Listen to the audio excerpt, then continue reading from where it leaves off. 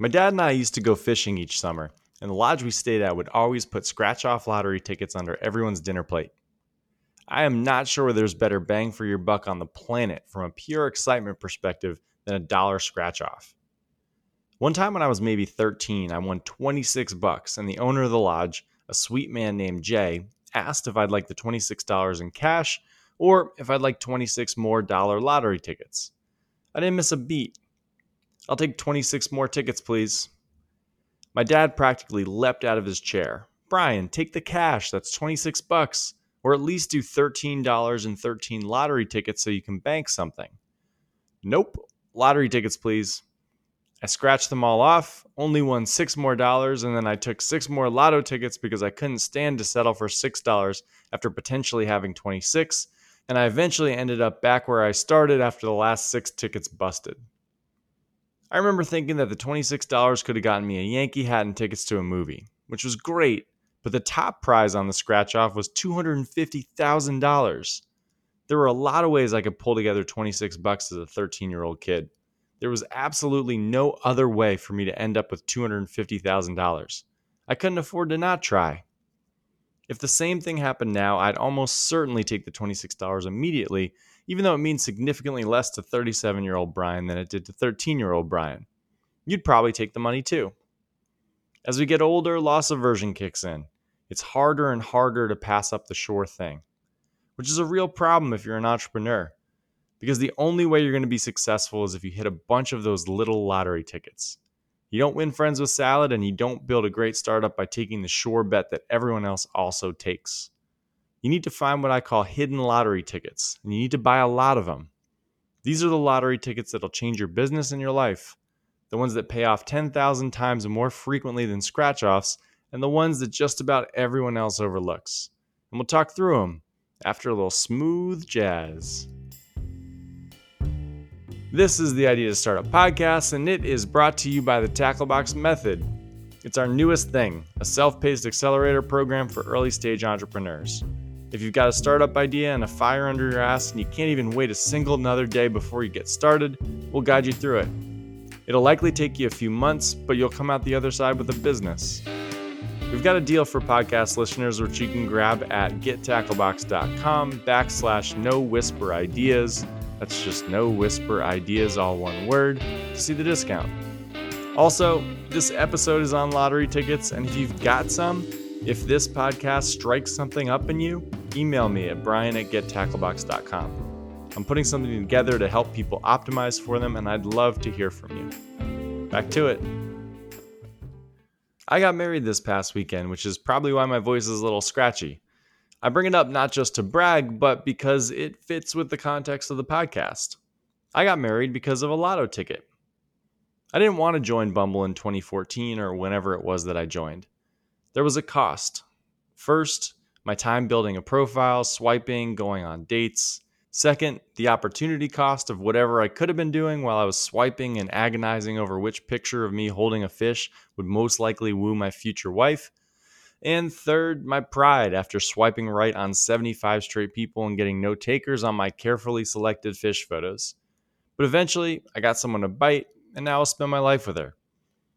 Bumble isn't exactly a hidden lottery ticket. It's pretty obvious, and it's one that tons of people buy. And it does a great job of showing how you should think about lottery tickets through their potential for asymmetric return. For a scratch-off, you put in a minute or two to scratch and a few bucks to buy, and you have the potential of 10 or 100 or 10,000x the return on your time and money, albeit at a very low likelihood. Bumble was probably tens or even hundreds of hours invested that'll lead to tens or hundreds of thousands of hours of happiness, a complete no-brainer. People who are successful in life buy tons of lottery tickets. The best entrepreneurs I've met buy them by the pound, and buying tickets is exactly how you should think about it. It's easiest to think about this if you give your time some monetary value. For math's sake, let's say $100 an hour. If something takes you 10 minutes, then you just bought it for 17 bucks. So, if you spend 10 minutes reading ESPN.com, you probably wasted your 17 bucks. Your floor, or the worst case scenario, is extremely low. Nothing bad's going to happen. But your ceiling, the best case scenario, is low too. Maybe you find an interesting article, but it's unlikely to pay you back for the $17 you spent, let alone make any type of a profit. If instead you spent the 10 minutes reading a book, you added a really nice floor: knowledge, clearer thinking, focus, and a solid ceiling, which is combining whatever knowledge you learned with whatever you already know to potentially have a unique thought. Unique thoughts are good. And if you spent those same 10 minutes sending 5 cold emails to potential co founders, you have a floor that's pretty manageable. Your worst case scenario is that no one responds, which isn't a big deal. But you've got an absurdly high ceiling, which is that that person becomes your co founder and you start a business that changes both of your lives. Lottery tickets have 4 variables worth keeping in mind. First, how much effort does it take? Second, what and how big is the payoff? This is sometimes really tough to predict. Third, how likely is it that it succeeds? Also hard to predict. And fourth, how many people know about the lottery ticket? This usually drives up the price, which means more effort, lower likelihood of success. And each lottery ticket will have the ceiling and floor we've already talked about. Which brings us to hidden lottery tickets, the ones you've got to uncover and buy to maximize your chances at doing something truly remarkable. The big problem with lottery tickets, whether hidden or obvious, is that most of them won't pay off, and we need to realize that's okay and build a system for it. I stuck with Bumble after lots of bad experiences because I knew that this was all part of the cost of that ticket. And I knew that the odds of success for Bumble were extraordinarily high if I just hung in there and stayed persistent. But we quit investing in most lotto tickets when they don't immediately work, even if the long-term odds are just as high as Bumble's were.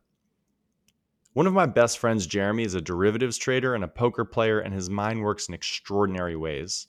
And those ways mostly work, as he's got a World Series of Poker bracelet and he runs his own successful fund. Whether it's his trades at work or hands during a poker tournament, he takes losses completely in stride. In stride is even the wrong way to describe it. He doesn't even acknowledge them as losses, but more as part of his strategy, the cost of doing business in a way that can generate massive returns. He's constantly taking chances on things that have a 10% chance of working, but will yield a 300x if they do. And of course, most of these don't work, but 1 out of 10 does, and it more than makes up for all those other losses.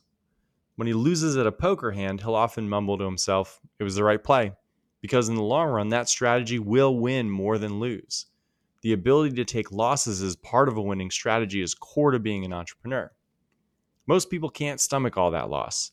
It fogs over how sound a strategy they're working with, how you just need time and reps and the big returns will come. The key with lotto tickets is building a structure so that you can buy them consistently and you won't get bogged down with the losses.